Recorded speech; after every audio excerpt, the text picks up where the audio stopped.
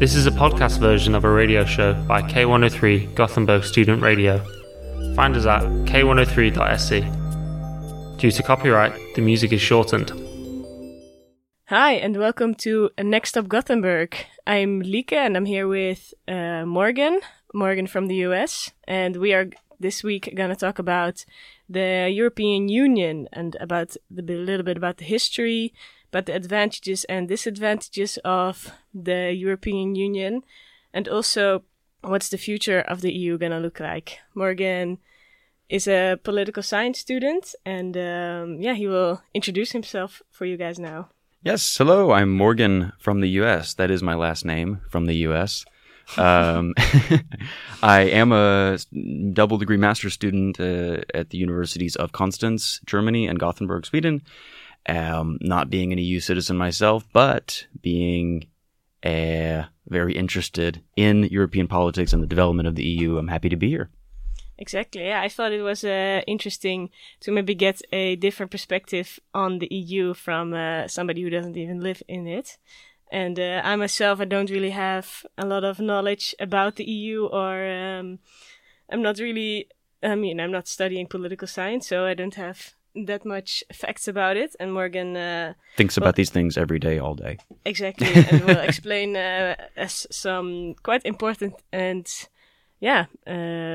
things, and we will learn something this week actually, which is nice. But first, I'm gonna start you off with a song, and then after this, we will talk about what is the EU actually. Hey, K103, this is Tootie from Dead Moon. Keep on a-rockin', babies.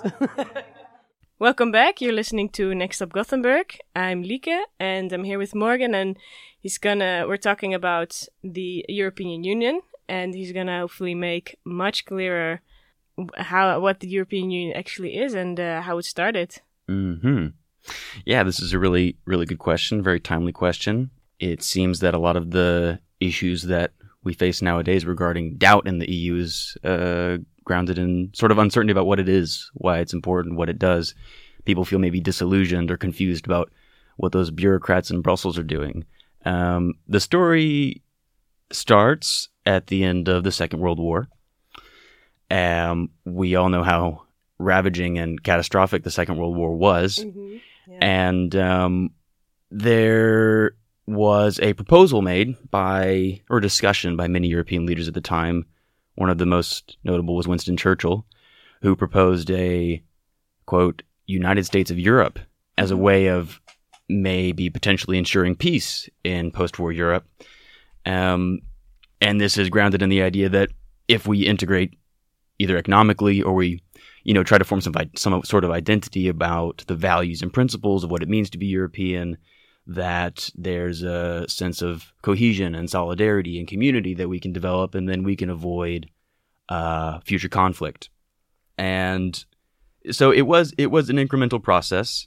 It started with the idea that we integrate the markets in coal and steel. This is extremely important for... Yeah, exactly. Go ahead. That's also what I've learned in school, that it started as a committee or something for the market for coal and steel to keep that even, I guess. Yes, exactly. And that's really important if you think about the weapons and methods of war. I mean, coal and steel are the basis of really all heavy industry, and a really big part of heavy industry is materials for war. You need a lot of coal and steel to make tanks and to fuel your trains, which ship your soldiers and your weapons, etc. So this is extremely important if there's a system of monitoring and avoiding, just uncontrolled warmongering that is rooted in these industries. Yeah, so it started with steel and coal. It started mainly between Germany and France, which even before the World War II, for centuries have been at war with each other, and tensions were high and relations were not good post World War II. So it started, as far as I remember, just Germany and France. And then later on, we had the Netherlands, Belgium, Luxembourg, and Italy join. Then we move on from there. Yeah. And also, I heard it really helped with the peace between France and Germany, that they became friends again. Yes, absolutely. I guess. Absolutely. Yeah. And then later on, so that was established in the European, I think, Community of Steel and Coal, or Steel and Coal Community, something along those lines, was established in 1951. So not too long after the end of the war. And a number of years later, in 1958, we see an expanded version of this community, both in terms of membership and in scope, in terms of which industries and regulations are in place in terms of commerce and industry. And that establishes the European Economic Community. Mm-hmm. Like I said, that included 4 more members: Belgium, Netherlands, Luxembourg, and Italy. Beyond that, I'm a little bit less clear on the history, but fast forwarding, I mean, there's a lot of discussions going on about how we integrate energy policy, how we deal with atomic energy. Yeah, so it really started actually out as like for economic prosperity with Yes. with the market of the coal and steel, and then it helped a lot with the peace. Mm-hmm. And then also more discussion started about safety and nuclear Mm-hmm. weapons, right? Yep. Okay. And I mean, prosperity and peace.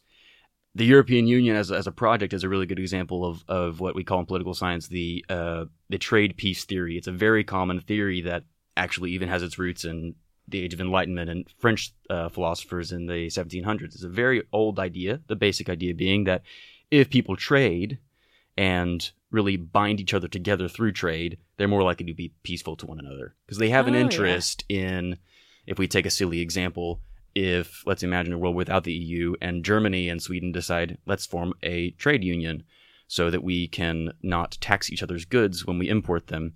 The Germans have fun because they get cheaper Swedish meatballs and lingonberry jam, Mhm. and the Swedes get very happy because they get cheaper schnitzel and, I don't know, bratwurst. Yeah. So yeah. everybody feels better and is happier with the prosperity and greater choice provided by an integrated market. Yeah, that makes sense. Mhm. Yeah.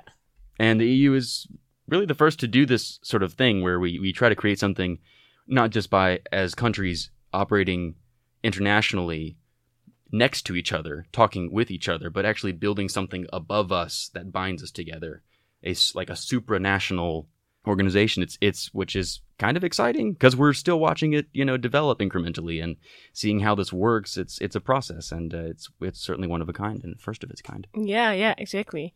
And how does the EU integration now work? Because, there's still a lot of talk about Turkey and all these very small countries like Cyprus. Mm-hmm. How is it now, you think? Mm-hmm. I'm not really sure about the process of new members right now. I do remember that before, like at least 5 years ago, even before, I remember hearing a lot about, is Turkey going to be the next member and whatever. Yeah. Relations have stagnated between many European countries and Turkey. People very critical of the Erdogan government. It being, not exactly democratic. And that is very central to membership in the European Union, is a lot of these things about democracy, respect of human rights, and free elections, and etc. But the main problem with integration right now is it's not really worrying about integrating the market. The market's already integrated, right? Yeah. But making sure that we have the proper tools that this market is sustainable. For example, member states have to pay to fund the institutions of the EU, right? Mm-hmm. Right now, there's a lot of discussion about standardizing tax policy, for example, across EU countries. Because if I'm in government A and I don't have very high or efficient tax system, and there's a lot of untaxed wealth just piling up in my country, I, as the government, don't have as much funds to support the EU in turn. So the EU has an interest in making sure that every government is funding the EU, its fair share, so to say. Mm-hmm. And a lot of that is tied to the fact that people are taxed fairly. What fair means is debatable, but that people are taxed fairly within the country, and that the government has enough funds to support the European project. Yeah. Yeah. So we've moved past this point where we're talking about integrating the market and, abolishing tariffs and making sure we have free trade and freedom of movement of goods, services, people, and capital, and making sure that we have the instruments that where this doesn't fall apart. I mean, for example, when we had the sovereign debt crisis in Greece, a lot of that had to do with, on the one hand, irresponsible public finance on the part of the government. There was a lot of misrepresentation of the amount of debt that the Greek government had. Yeah. On the other hand, there was a lot of irresponsible lending on the part of European bankers and creditors that were not really responsive to the risk that excessive lending to the Greek government might have posed. And this combination caused the crisis. We need to make sure that these things don't happen again, that we have responsible public finance and tax systems work. Or else that destabilizes the value of the euro and the union itself. Yeah, exactly. Mm-hmm. Or one of the main reasons why we see people, that are Eurosceptic. They, why are we in this? It's not really fair. Why is my wealthy, prosperous, stable country supporting this other country which can't, get its shit together? So, or whatever you want to describe the situation. This is to understand whether we can get past this sort of debate. Let's think about just a country. Like, if I have a welfare state and I'm rich and you're poor, but I have a strong enough sense of community and shared identity with you that I'm willing to pay higher taxes, on my excess wealth to make sure that you have access to healthcare and good education or whatever. Yeah. It really just comes down to a sense of community and connection with one another. If Europeans don't have that, then they will raise these criticisms. This isn't fair for my wealth to be redistributed to these poorer countries, and then they might want to leave, which is complicated because the way that people form identities is it's slow, it's kind of really arbitrary. I mean, ideas of nationhood or whatever, they're very arbitrary, and to sort of create something above your national identity that doesn't suppress your national identity, so that I can be, in my experience, be a Texan, an American, and a citizen of the world. There's sort of layers. Yeah. And if people feel like their national identity is threatened, and that they can't, layer, so to say, being British and European, or German and European, then they're not willing to support these institutions. And that's why we saw, Brexit is one of the reasons. British, if you look at polling historically, Brits never really were sort of those Europeans to their bones, like people in the Netherlands or Germany. If you ask people, what do you identify as European, the polling numbers are much, much higher than they were ever in the UK. So it was always about 50% in the UK, and then when they had the referendum, about 50% wanted to leave, and they left. Yeah, exactly. They didn't identify as Europeans. They didn't want to support Europe. Yeah, exactly. So we actually need... So nationalism, of course, proud for your country is good, but on top of that, you also need this feeling of community and, I guess, continentalism or something with the European, the EU. Yeah. And that's a process. I mean, Europeans that are younger tend to be more supportive of the EU than older generations. Yeah. And that's just, it's a process of forming these identities. It's a generational process. And we discuss and we connect, and then we have children and they connect more, and we build more institutions that bring us together more. And so it's slow, but it seems to be working okay so far. Yeah, and I guess the EU is also maybe quite young, so that's why it's still in progress. Yeah, we're working things out. Yeah, exactly. Thank you for this very clear clarification. Then we move on to another song. Boom. To have some time to reflect on what the EU is.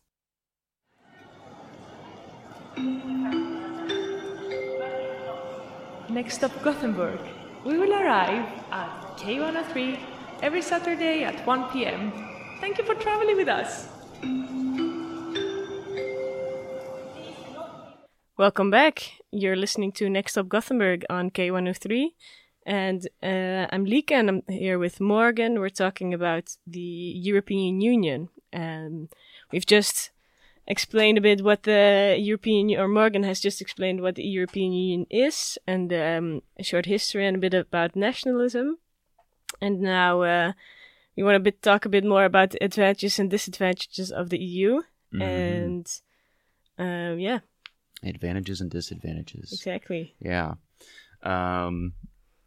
I'll just sum up really quick at the beginning and say, in my humble opinion, there seem to be more advantages so far than disadvantages. Oh, yeah. although there are risks. Going back to, let's start with advantages. Okay, so starting where we left off, Europe, through a process of many decades, treaties, new memberships, dealing with ever greater issues, has integrated its economy, built institutions that can regulate that political economy, and created the European Union we have today. To think about it very fundamentally, it gives people the freedom to move where they want. You, as a Dutch citizen, can find employment in Sweden if you want. You can move here without having to apply for a visa. There's no visa sponsorship that your employer has to take up. It's a very easy process. You can move and live here without dealing with any bureaucracy, basically. Yeah, exactly. It's quite open, which is really nice. Which is really nice. Not to say that you couldn't travel and study in Sweden right now if there was no EU, but it probably would have been much more complicated, and there'd probably be much less students doing it. Yeah. So as students, we have a huge advantage. I mean, the Erasmus program is an extension of that. The European Union has organized an institution that encourages students to move, and also the freedom of movement for goods and services, which opens you up to not only access to like Polish sausages and good quality vegetables from Spain or whatever, but it brings them to you at lower price than they otherwise would be with a tariff system.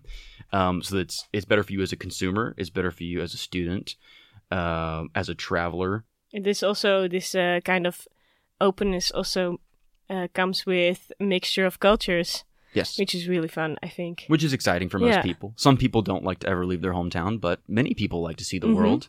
Yeah, exactly. And also, of course, I mean, you have those people that are maybe not that open to certain cultures or immigrants, but still, if you think about the types of food we eat, not everybody only eats their nationalistic food. There's always some kind of integration from another country. Yeah, I would almost be willing to say that many Europeans, younger Europeans, at least in my experience and in my observation, they prefer, Indian curries and a gyro or a falafel or a doner kebab over I don't know, especially in Northern Europe, it's a lot of just potatoes and boring meat. But so this is fun. It's made our plates more exciting. It's made our studies more exciting. It's made our wallets more secure, and we spend less money on goods typically. Some disadvantages come mainly, I hate to bring up the Greek crisis again. This is far past us, but this is a great example of risks that can be involved because, and I don't want to get too technical in economics here, but when you have a country that has a sovereign debt crisis, traditional economic theory says that if you have a monetary policy, a country has a domain of their monetary policy. They usually have their currency.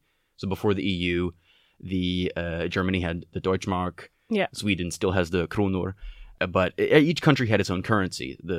And when a country has control over its currency, in the face of financial crisis, countries can inflate their currency, and reduce interest rates, and increase output of money. They can print more money, and this essentially makes the sovereign debt less burdensome. Without getting into the mechanisms of why that happens, it makes it easier. Now, when Greece faced its economic crisis, it does not have sovereign monetary policy. Yeah. It does not have its own currency. It uses the euro like I think it's 19 other states within the 27 member states of the EU. Mm-hmm. And so it did not have that freedom to sort of cushion the fall of the crisis with its monetary policy. Yeah. So that is a risk. And you can theorize, like, maybe if Greece was not in the EU and it was sovereign, then it would have been better able to handle it through this mechanism. We can't be for certain, but this is one of those economic risks, that the value of your currency is tied to the health of other economies.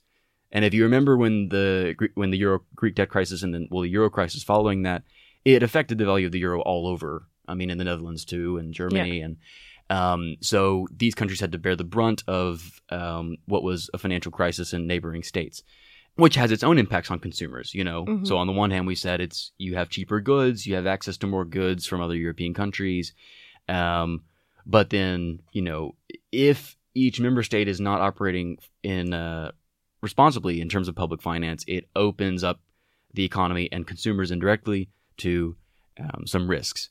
That's, I don't know, that's like the biggest disadvantage I can think of, and like the most like topical one after developments over the past 10 or 15 years.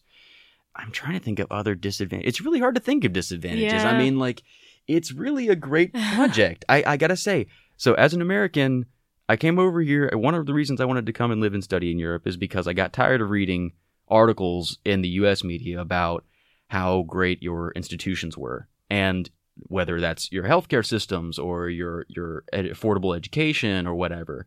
And now that I've seen both systems with my both eyes, I'm telling you guys, it's working. Don't blow this thing up.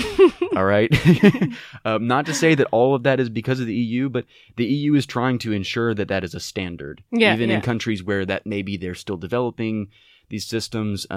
Because exactly, like for example, the healthcare systems are, well, I would say quite different per country, but maybe you.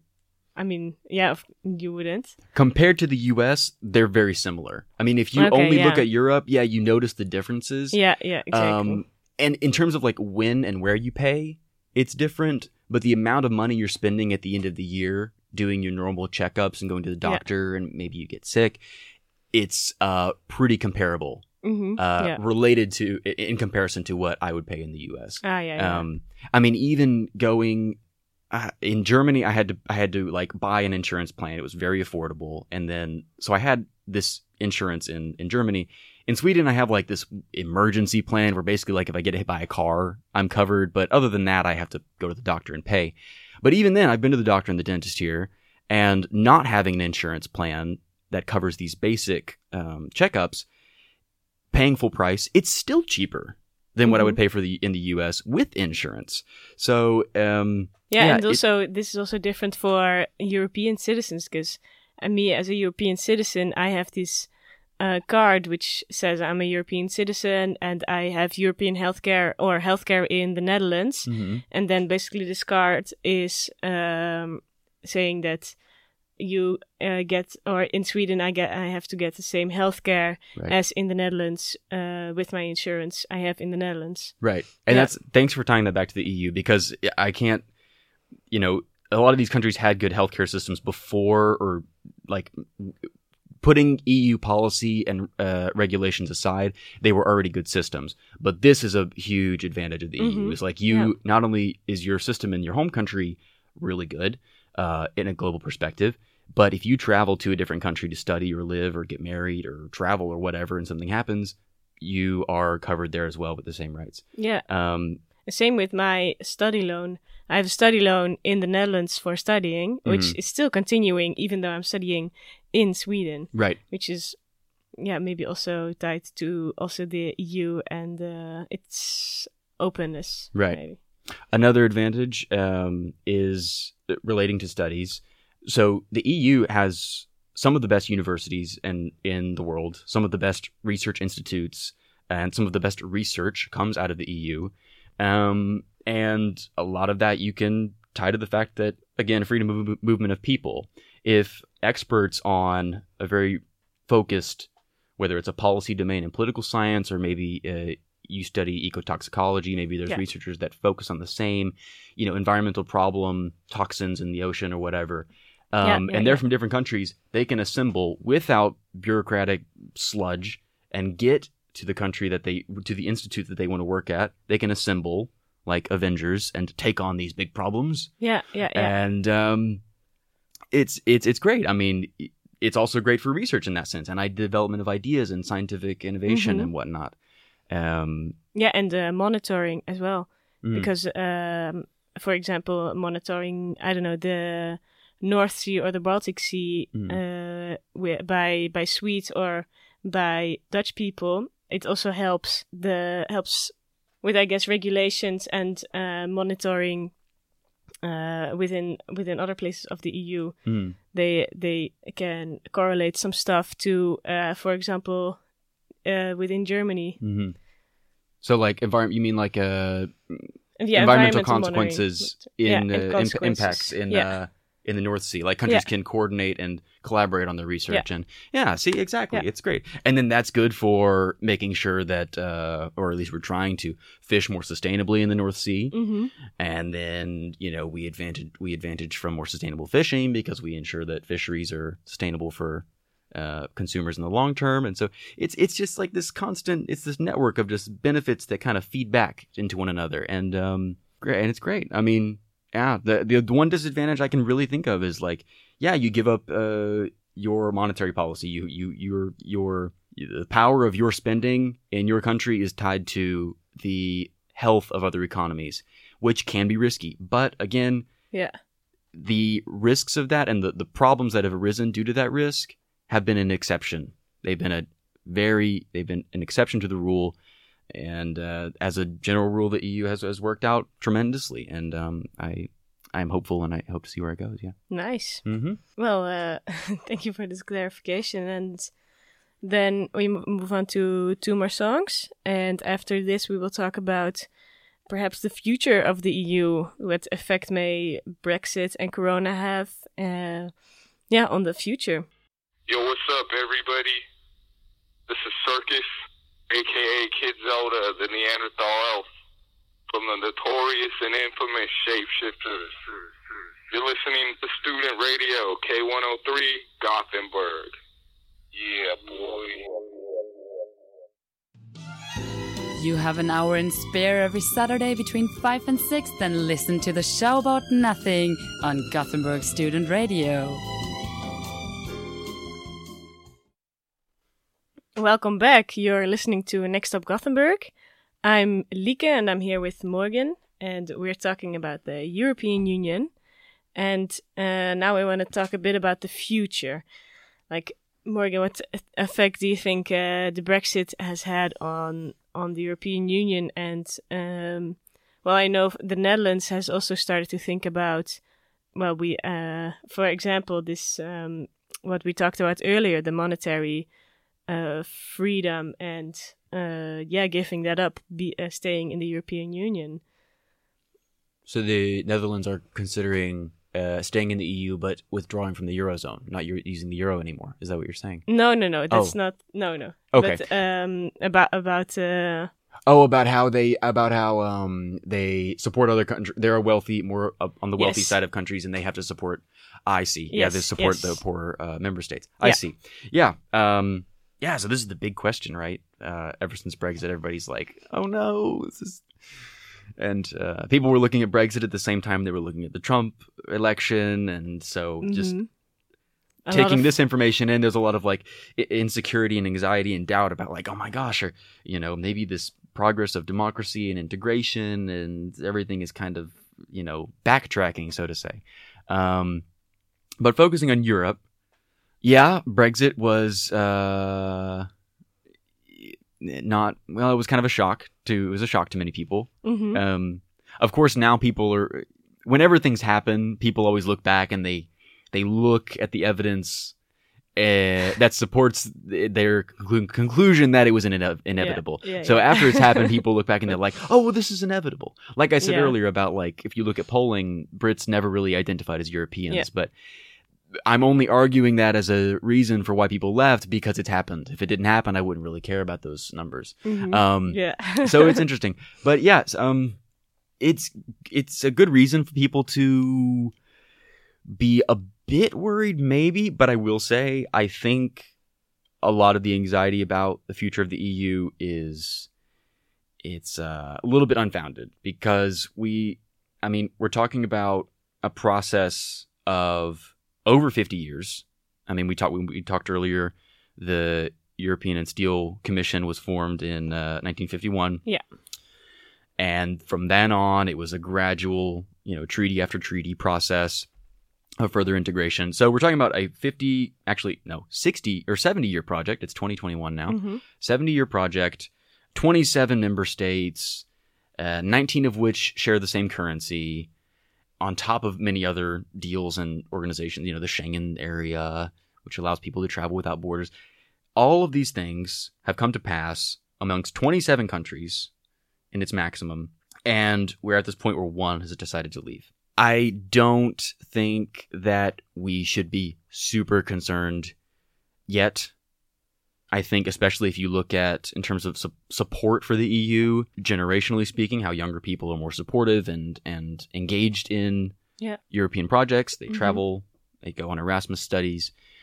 There's actually a lot of Erasmus babies. Have you heard about this? A lot of people go on Erasmus, they get married, and they have, a French person marries somebody from Slovenia, or a Pole marries a Swede, and there's it's a high number. I'm not going to pull a number out of nowhere, but it's a lot of people, couples, families that have started because of the Erasmus program, which is part of the integration project. Because people they form new identities. We're a European family, right? We're not a Polish family or a British family. No, I've not heard this before. We were also talking yesterday about immigration and getting a second or double passport, double nationalism, dual citizenship. Dual citizenship, exactly. And then Alex, my friend, pointed out that on your passport it first says European Union, and under it says Kingdom of the Netherlands. Right. So as first you are actually, like you said, a European citizen. Citizen of Europe. Yeah. Yeah. So yeah, I mean, like, younger people especially are way more supportive of the project, and not to say that, like, oh, in 10 years, when all the older people kind of, pass slowly and stop voting, then we're going to just ensure that it goes on forever, and it's all going to be safe and whatever. No, because inevitably new challenges will arise. Like, there will be challenges in the future that we can't even think about.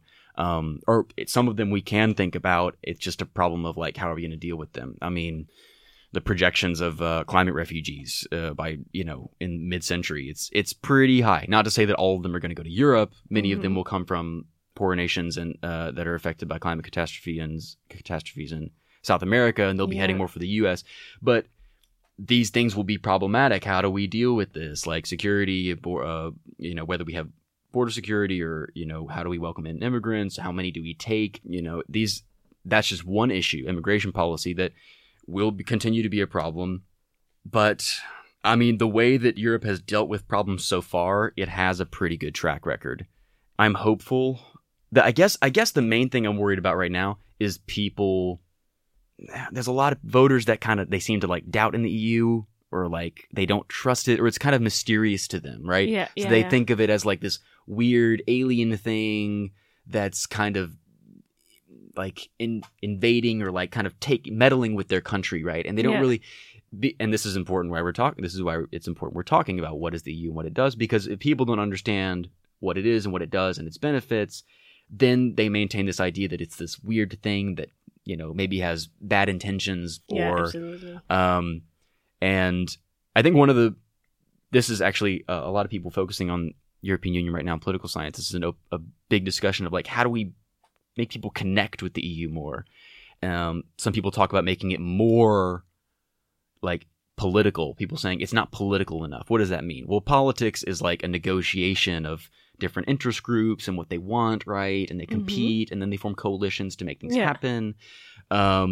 That's politics. So in that sense, it's not political enough. It's not competitive enough.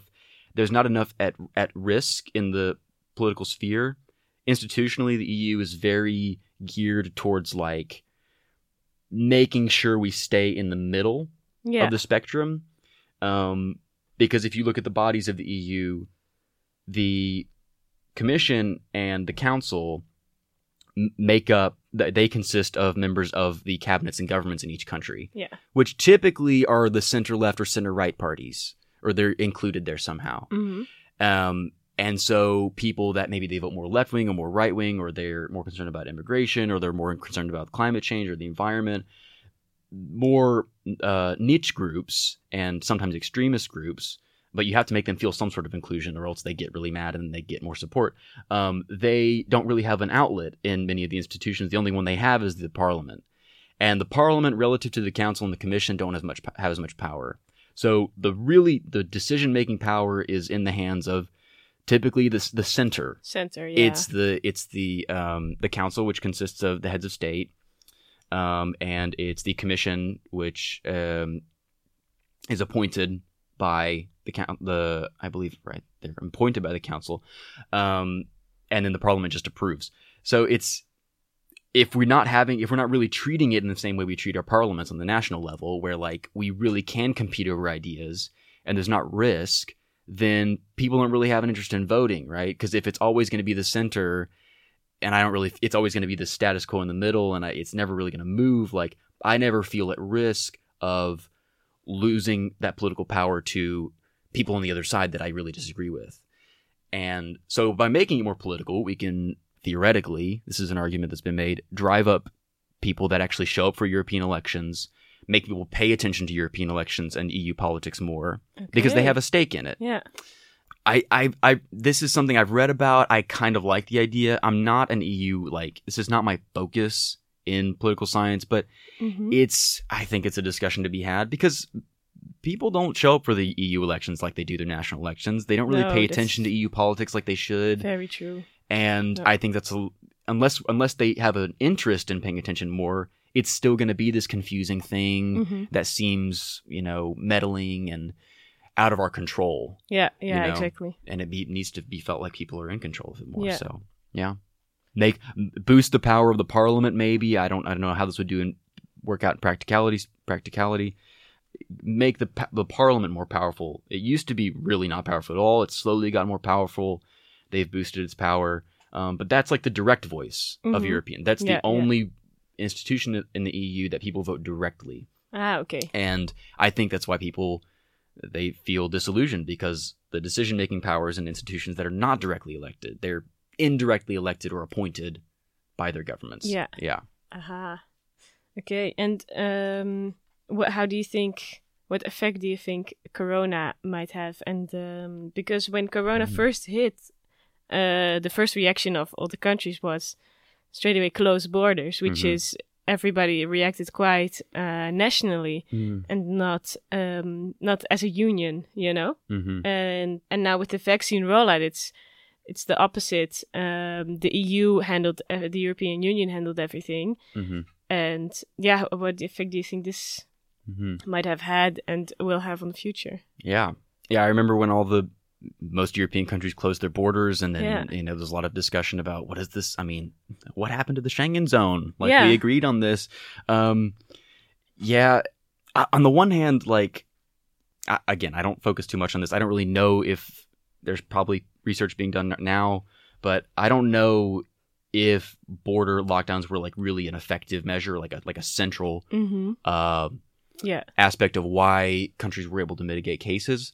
Instinctually, it doesn't seem like a dumb idea. And on the other hand, you can imagine a country having an outbreak in one region and sort of blocking off movement between one region and the other, just as a precaution. It doesn't mean that the state is in crisis and people are going to secede and join little groups and not, return to normalcy. Yeah. It just means that in the meantime, we need to make sure each other are safe. Yeah, and of course also the European Union, that it cannot have eyes on everything what happens in every country. Right. And that the countries reacted nationally is not necessarily a reflection on the EU and how people think about the EU. It's also because I guess the parliament within the country, they know better what's happening maybe in their country, and that's why maybe in the beginning it was good that everybody kind of reacted nationally per country, and then now with the vaccine there are some talks about things opening back up more. No, about countries thinking that if we did it ourselves per country, that we would have gotten way more vaccine and way faster everybody vaccinated. But this is only, of course, true for the richer countries. Right. Yeah, because the governments have to negotiate deals with these vaccine producers. Yeah. So, I mean, in terms of summing up lockdown, the locking up of borders, I don't think there was any. I don't see any long-term consequence of that. I think it was it was kind of a knee-jerk response to what was happening. Things are slowly opening up. I actually haven't really kept up because I haven't been traveling across borders within the EU, so I don't really know what the state is now. But I imagine that things have loosened up. maybe you need certain papers or proof to travel a little bit more, but we're on that way. I mean, I don't think that countries are like considering maintaining hard borders or trying to, disintegrate the Schengen zone or anything. Definitely with some countries already started loosening up. Yeah. So I don't think that has had any long-term consequence for the Union. But in terms of vaccine rollout, I have heard this. Some governments have, I don't know exactly who, but I've heard this discussed where some claim, well, maybe we could have done it better if we did it by ourselves. I don't know. But even if that was true, doing it alone is not good for the EU, because if you imagine countries competing over deals with the pharmaceutical companies producing these vaccines, that would cause a lot of resentment, I think, between countries, because, you'd have some that would come out on top and they'd, we've got 50 million doses for the first quarter. Oh, you got 5 million. Yeah, boo-hoo. And then people would get, they would get angry. Why do you have any more right to the vaccines than I do? Going back to the EU, it's actually definitely, or at least good for the European Union, for the union feeling and to do this together. To do it together, to do it via the EU and not per country like a nationalist. Yeah, because people are tired. We've dealt with the pandemic for a long time. People are angry. They're anxious. The economy's slowed down. Absolutely. And this resentment on top of that would just be, I don't think it'd be very good. Yeah, and now, of course, we still have some resentment from like some of the richer countries saying, if I had done this myself, it would have been way more efficient and faster, but this would not be maybe comparable to the type of resentment that we'd have if we handled it per country. Right, exactly. Okay. Well, I think the EU's in pretty good shape. I mean, we have to think hard. Don't abandon the project. Make sure you show up to the EU elections. Make sure you pay attention more. Talk with your friends. I don't know. Talk to your political science nerd friends about these things. Yeah, they have a lot to talk. They love to talk about these things.